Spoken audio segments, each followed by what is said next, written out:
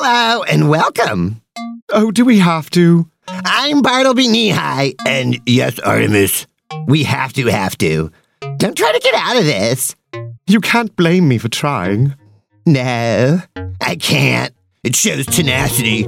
We need that where we're going. We're the Kinetic Paranormal Society. A pair of socks and a magic wardrobe, traveling through time and space, investigating the supernatural. You're listening to Metacosmos. Yeah, here we go. Are you excited, Artemis? Are you excited? No, do I sound excited? Kind of. Really, which part of me sounds excited? I want to tap that down. Oh, it's in your body language. You're kidding me. Yeah! So, Artemis, can you believe it? We're back. We're going to be doing, just close your eyes for a moment and imagine that you are in a world, a dungeon-like world. I don't need imagination to feel like I'm in a dungeon. This is definitely torture, Bartleby.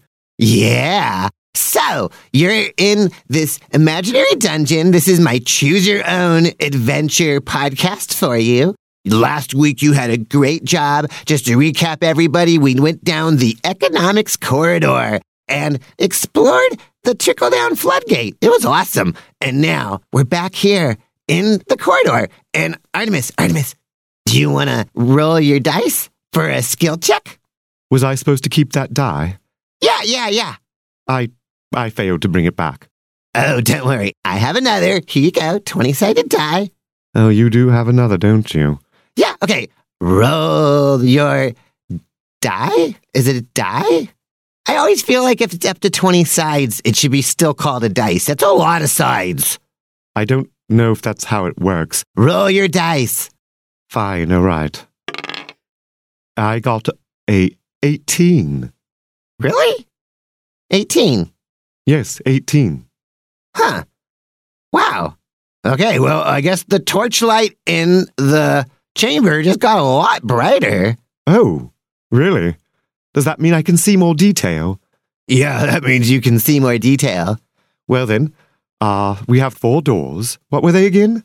Okay, well, I should specify these were all doors that were potential sequels to 2 episodes ago. So now we're kind of going through a wiggly form where we come back around into the art history chamber. And you could say, like, right now, this is the art history chamber because that's the more art history chamber.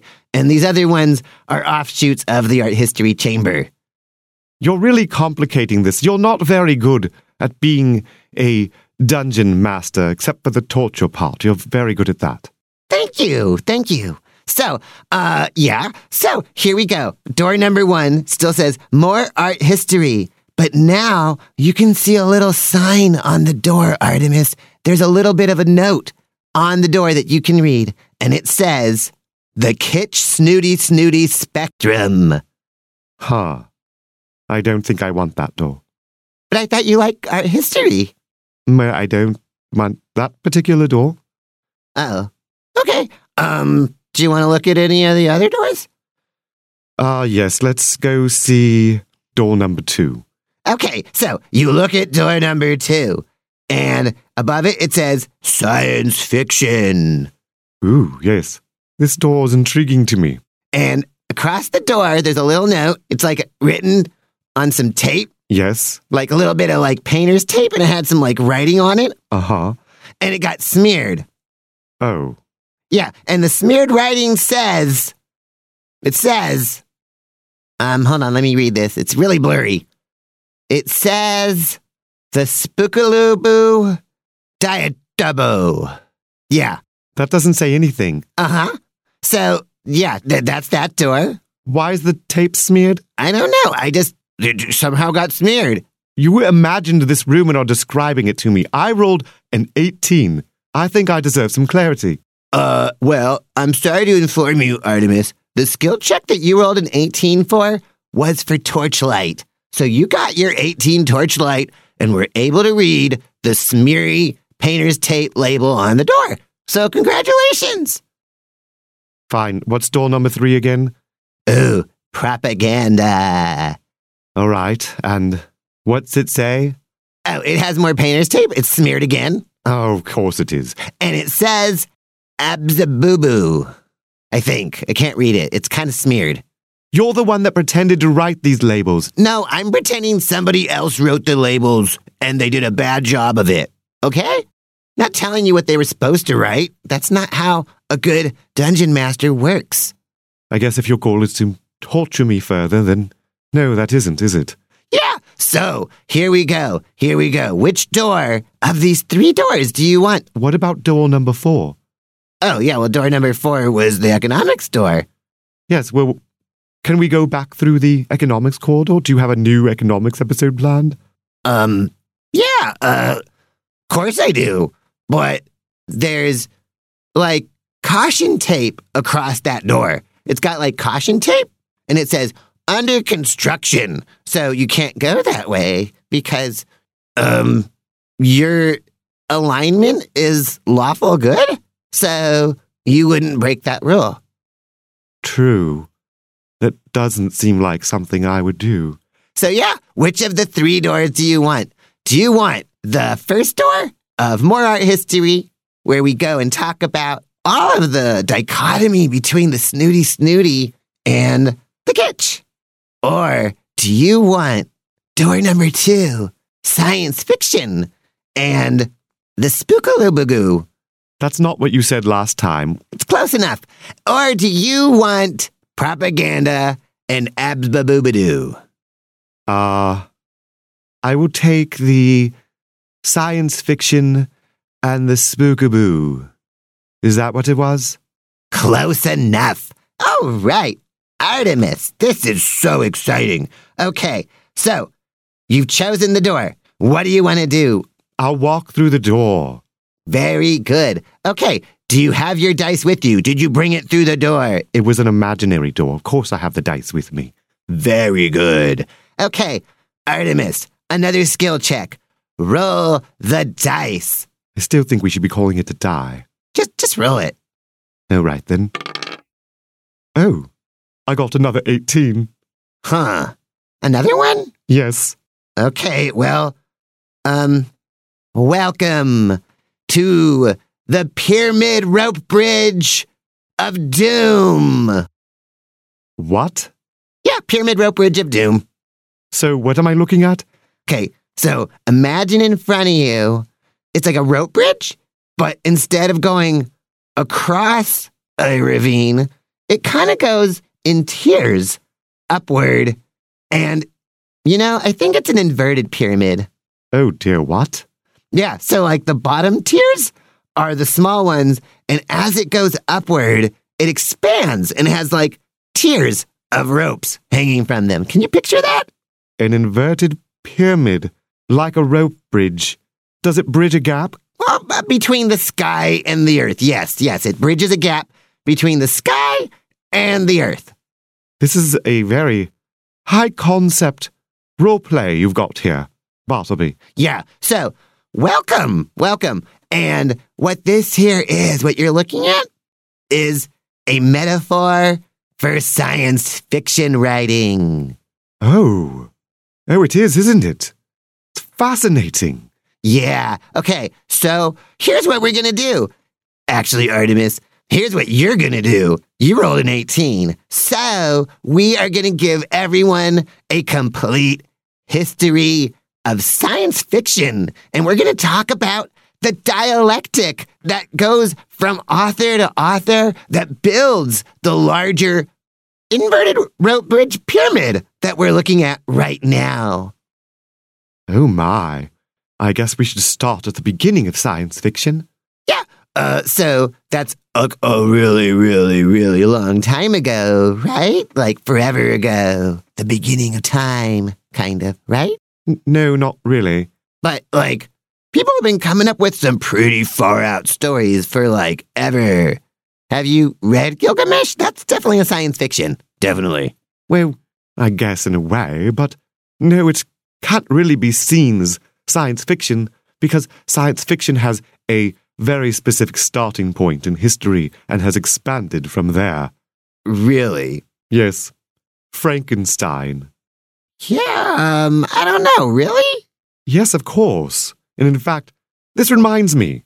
weren't we supposed to be doing a book club on Frankenstein? How did I forget that? Has this all been to divert me away from the Frankenstein book club? No. That's something that's going to happen when I finally get my library book. Yay, that hasn't happened yet. Still waiting. I'm on the wait list. Ah, fine. Well, anyways, science fiction starts with Frankenstein. I don't know about that. Does it really? Come on, there were like crazy science fiction stories way before Frankenstein. Not really, no.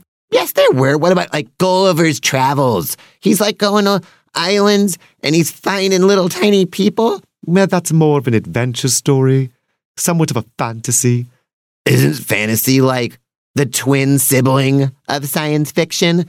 Go to any science fiction nerd's house and they're going to have two kinds of books.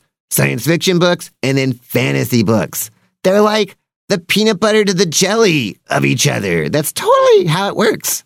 No. If we counted Gulliver's Travels, that would mean that we would have to then count all of the imaginary tales going back as far as the dawn of time. Yeah, that's what I'm saying. Yeah, that's what is the history of science fiction. That would be a history of maybe fantasy and mythology. But why does science fiction not become a part of the same pyramid? Why isn't that part of the inverted pyramid? Well, it just doesn't work that way, Bartleby. It all starts with Frankenstein, and for very good reason. Okay, why is that? Because what you're thinking is that everything is a dialectic conversation going from author to author in a fiction-to-fiction basis. Science fiction is a dialectic between humanity and its practice of a science, and a lineage of fiction stemming from that. What? Let me explain. You see, Sir Francis Bacon and René Descartes, they were two minds that had brought about an era of rationality, empirical thinking, and it was not quite the scientific process, but it was an inspiration point for the Age of Enlightenment. It's a very pompous title for an age, don't you think? Well, yes, indeed. And that is a very important point there, Bartleby. Oh, thank you. For you see, that is a big part of what Mary Shelley was commenting on when she wrote Frankenstein. Oh, was it? Yes, because Mary Shelley was witnessing the romantification of science and empirical thinking, and she, through Frankenstein, was making a commentary on the nature of science and its potentials, and not all of that potential was good, and a good deal of it was due to the hubris of humanity. Oh. So she was commenting very much on the way that the Age of Enlightenment takes itself very seriously. Ooh, really? Suddenly, I'm looking kind of forward to our book club. Yes, I don't want to say too much. Frankenstein is an amazing piece and really has set themes that continue to this day throughout science fiction and has stayed relevant the entire time. Ooh. Wow. Man. Okay, so that's the beginning of science fiction then? Yes. What came next in the history of science fiction? Well, it was a young and dawning medium, so there wasn't a lot of direction yet, but really it needed more science and certainly engineering to have material to make science fiction about.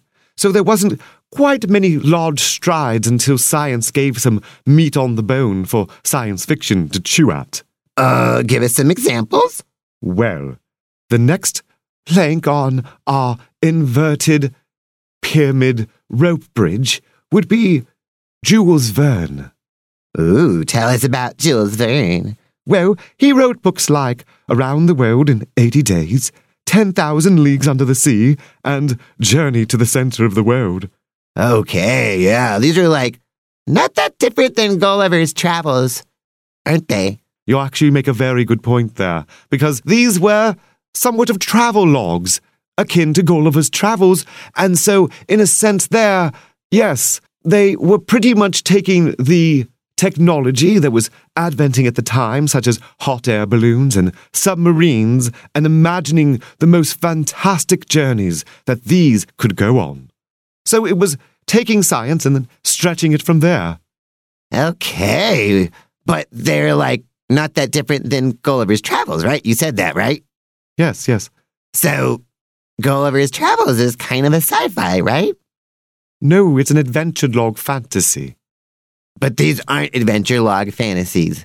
10,000 Leagues Under the Sea, where they meet a giant squid the size of a submarine. No one's proven that doesn't exist. Okay. What's your point? I'm just saying that it's still science fiction. Artemis, maybe you should just go on. All right, fine. The next plank on our inverted rope bridge pyramid. This is a very precarious metaphor, Bartleby. Keep climbing the rope bridge. We got a lot of tiers to go. All right, then, fine. Well, you could say that the next significant name on our inverted pyramid rope bridge would be H.G. Wells. And H.G. Wells, he wrote books like The Time Machine, The Island of Dr. Monroe, The Lost World, and War of the Worlds. And H.G. Wells, he brought some of the essence that Mary Shelley had brought to sci-fi, where she was warning us of the dangers that would come with technology and looking at humanity from a broader scope in evaluating who we are. And H.G. Wells brought that forward in his stories. For instance, when we look at War of the Worlds, what H.G. Wells is commenting on was the British Empire. He is showing us that this entire attitude of colonialization, if it were then applied to our entire planet, would sure make us feel bad, and he gave readers a sense of what colonialized people were feeling when they were colonialized.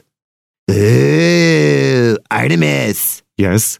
Jules Verne was writing about colonialization too, but the way that he looked at it, it was kind of pro-colonialization. It was we're conquering the world. We're going to go to the bottom of the ocean because we've already covered all the land. Or we're going to go to the middle of the earth because we've already covered all the ocean.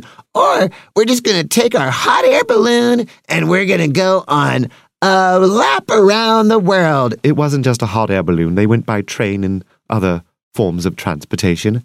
Well, then that's just more to my point. They went by all sorts of technological, industrialized, modernized, conquered Earth versions of travel, and they just showed their power and flexed their muscle on all of that colonialized Earth. And that was kind of the attitude of the adventure log and let's go get 'em kind of sci-fi. But the other sci-fi, the Mary Shelley sci-fi and the H.G. Wells sci-fi, they were hey, maybe how we got here actually comes with some problems and we should double think ourselves. Yes, indeed. There does seem to be something of a colonialist divide there. Indeed. Wow. Wow, Artemis. Tell us, what were the other sci-fis at the time? H.P. Lovecraft? How did he fit into this? Well, I don't know if H.P. Lovecraft was actually writing science fiction. Oh, yeah, he was coming up with these big, grand stories of people chanting up monsters. Maybe that's fantasy. But, yeah, he was certainly doing that. And then you got your Wizard of Oz. That wasn't quite science fiction either. It was it was, though. It was because it was looking at, society from an economics standpoint, from the ramblings of conspiratorial man. It's a little bit of a harsh take. Well, I'm speaking hyperbolically. Uh-huh. But, aren't these just part of the sci-fi lineage? Not really, no. Because, again, the science fiction that you're referring to is a dialectic with science itself. So it doesn't just simply respond to the previous science fictions and stories. It is specifically responding to humanity. Still, I think that there's a lot of room here to call those all science fiction. I really don't think so. Okay, I need us to stop altogether and get a grip on what science fiction is and isn't. What is not science fiction? Okay, fine. Okay, throughout the 1800s, the not science fiction were books like War and Peace by Leo Tolstoy and Pride and Prejudice by Jane Austen. And then we have examples like Moby Dick. Oh, yeah. And Huckleberry Finn. Okay, yeah. These are all not science fiction. Exactly. These are all books based on the experiences of the people writing them and then expanding on that. What about Alice in Wonderland? You know, Lewis Carroll was dreaming all that up. So do dreamy stories count as non-science fiction if you know you're writing about a dream? No. That's getting far more back to fantasy. So anything that goes into the imagination and the surreal isn't science fiction, but it is imaginary. It's in that fantasy zone, so I guess it would be the cousin to science fiction. And if it's speculative fiction, then it would maybe be in the genre of science fiction again? Hence why it shares the shelf at all the bookstores? I'm not very comfortable with what you're implying, Bartleby. Don't worry about it. So go on, tell us, what happened to science fiction next after it wasn't all of these people such as H.P. Lovecraft and Arthur Conan Doyle? Well, actually, no, stop right there. Arthur Conan Doyle would have been science fiction. Really? Yes, because when he wrote his stories about Sherlock Holmes, those stories involved the idea of forensic sciences, which was really rather new. So the concept that there was a person who was intelligent enough to connect all the different forensic sciences together into a modern CSI novel was quite novel at the time, and so very much science fiction, because certainly the police in that time were not doing that. Ooh, that's pretty cool. Yes. So that was science fiction, but you see, during this same time, science fiction, because it was going into these fantastical kind of niches of thinking, was somewhat looked down upon, because though it was a medium writing in direct response to the Age of Enlightenment, the Age of Enlightenment brought with it a sense that people should not be reading such fantastic stories, and that to be empirical thinkers, they should be reading stories not based in the fantastic.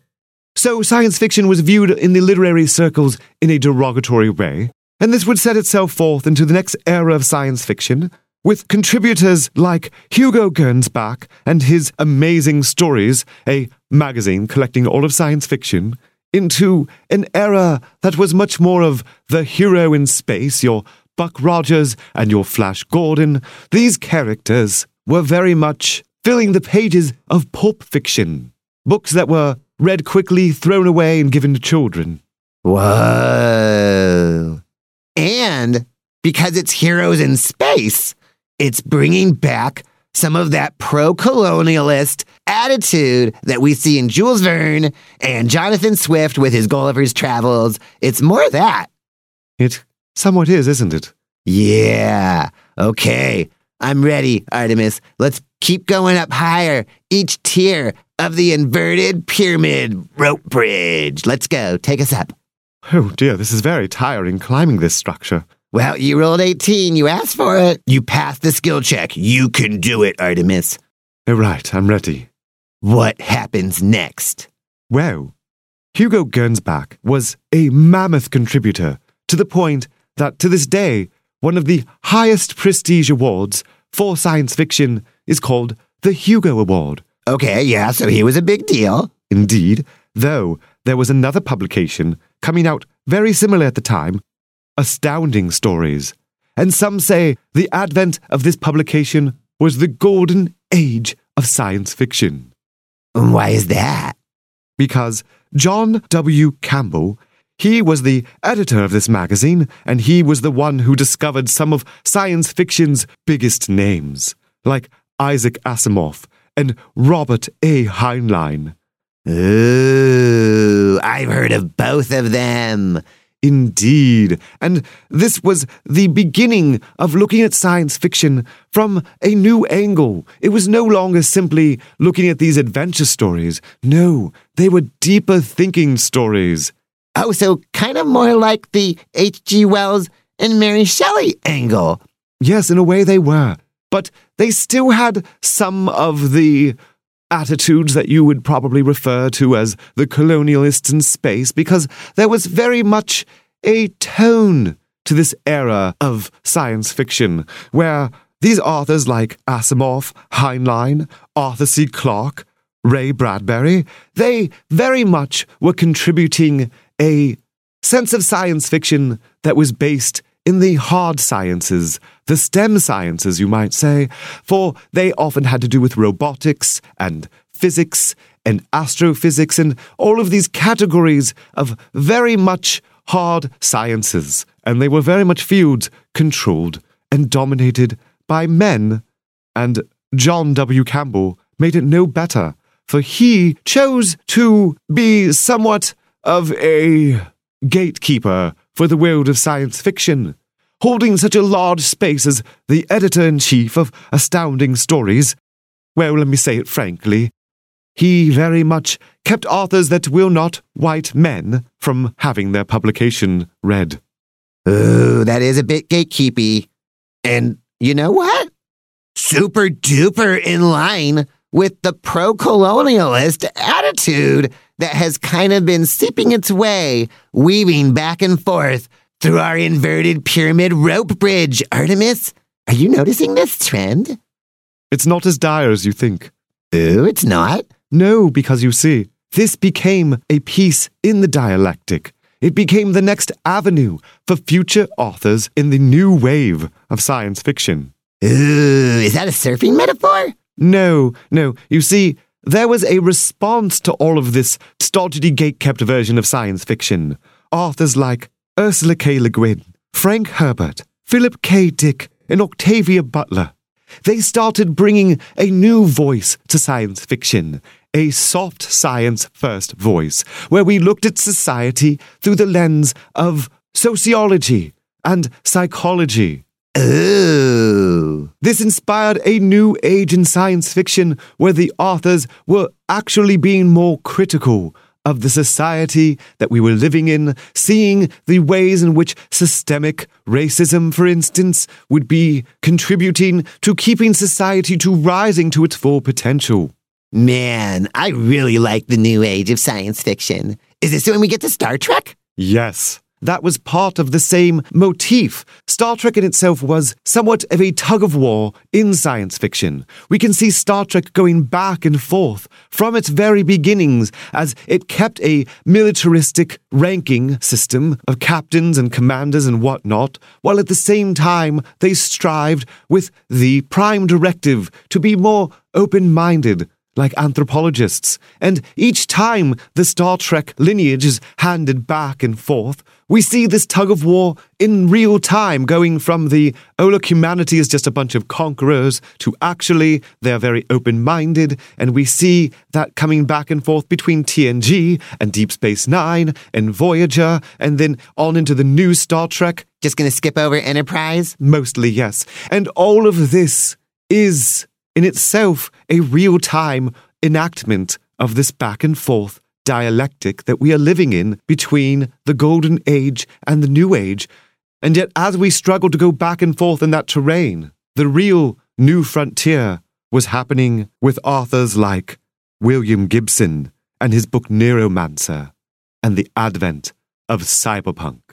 Yeah, punk rock! Woo! No, it's not quite that. Cyberpunk is defined by several factors. It's a marriage of technology and humanity. It's also defined by a rebel spirit, hence the punk part. Yeah! Woo! And also there is an element of a corporate overlord that is controlling the structure. Whoa, when did this happen? This would have been the early 80s.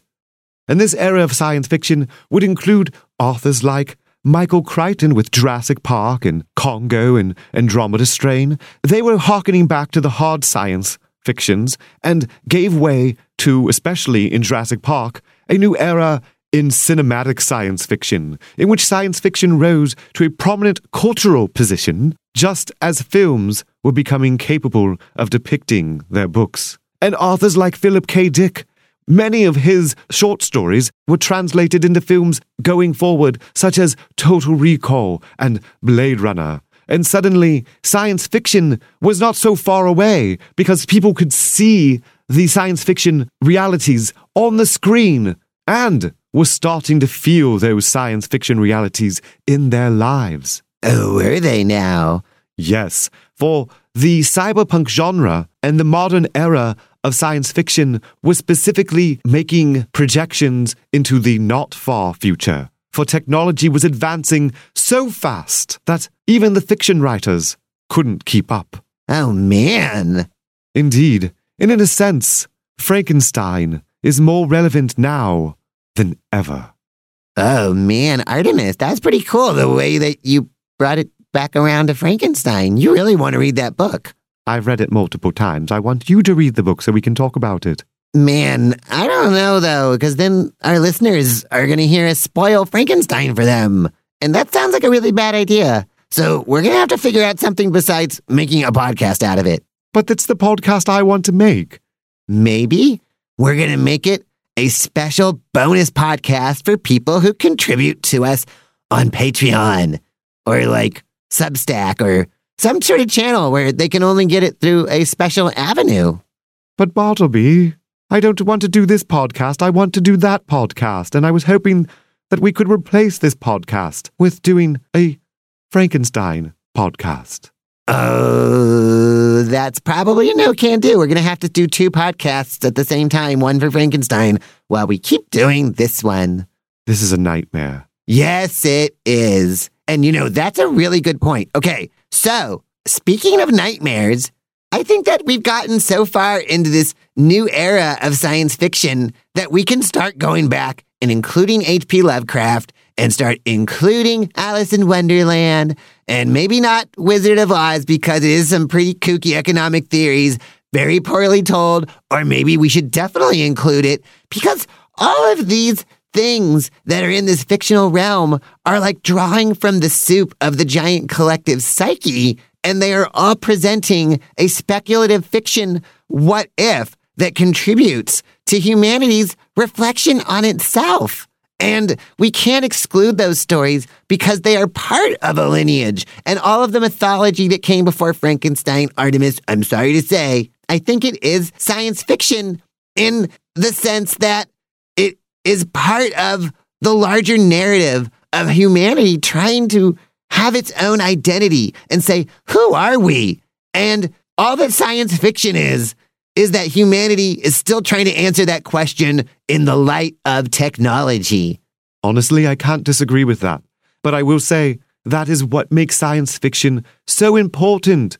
Because, as I mentioned, literature rejected science fiction. The empirical age of Enlightenment thinking declared itself simply removed from having to pay attention to that nonsense. They wanted to stick to the real, but what science fiction was actually doing was creating something of a mission statement for humanity to reflect upon, and it does so with no institutionalized center. It is a free-formed exploration trying to capture and discover reality. Unless you happen to be John W. Campbell. Oh, you're going to remind us of that, aren't you? Oh, yeah, I am. Yes, if you happen to be John W. Campbell, you would be very much trying to steer humanity in a very specific way because he was very much choosing what voices were speaking in the realm of science fiction, and therefore he was very much gatekeeping this non-institutionalized vision for humanity's potential. Indeed he was, and he was doing it in that same manner that was echoed already from colonialism.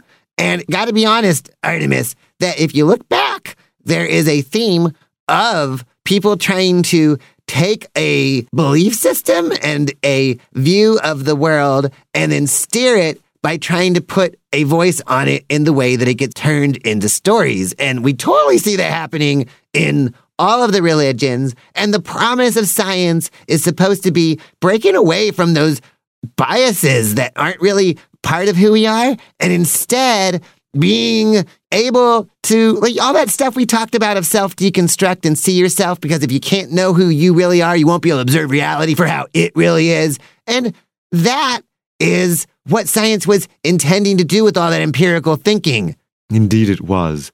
But Descartes and Bacon, they were still from the old-fashioned world, and so they were like, yeah, we're going to take this empirical thinking and we're going to take control of Mother Nature. She's not going to be so chaotic anymore. Ho ho, we're going to master her. Take that, Mother Nature. You lady symbology metaphor, we're going to stop making you so erratic. And that's like, got some heavy undertones, Artemis. And those same undertones are the attitude that would go forth into the world and say, hey, people other than us and don't speak the same language as us and don't use all the same symbologies we use, we've decided you're inferior. And that's just been decided. Too bad for you.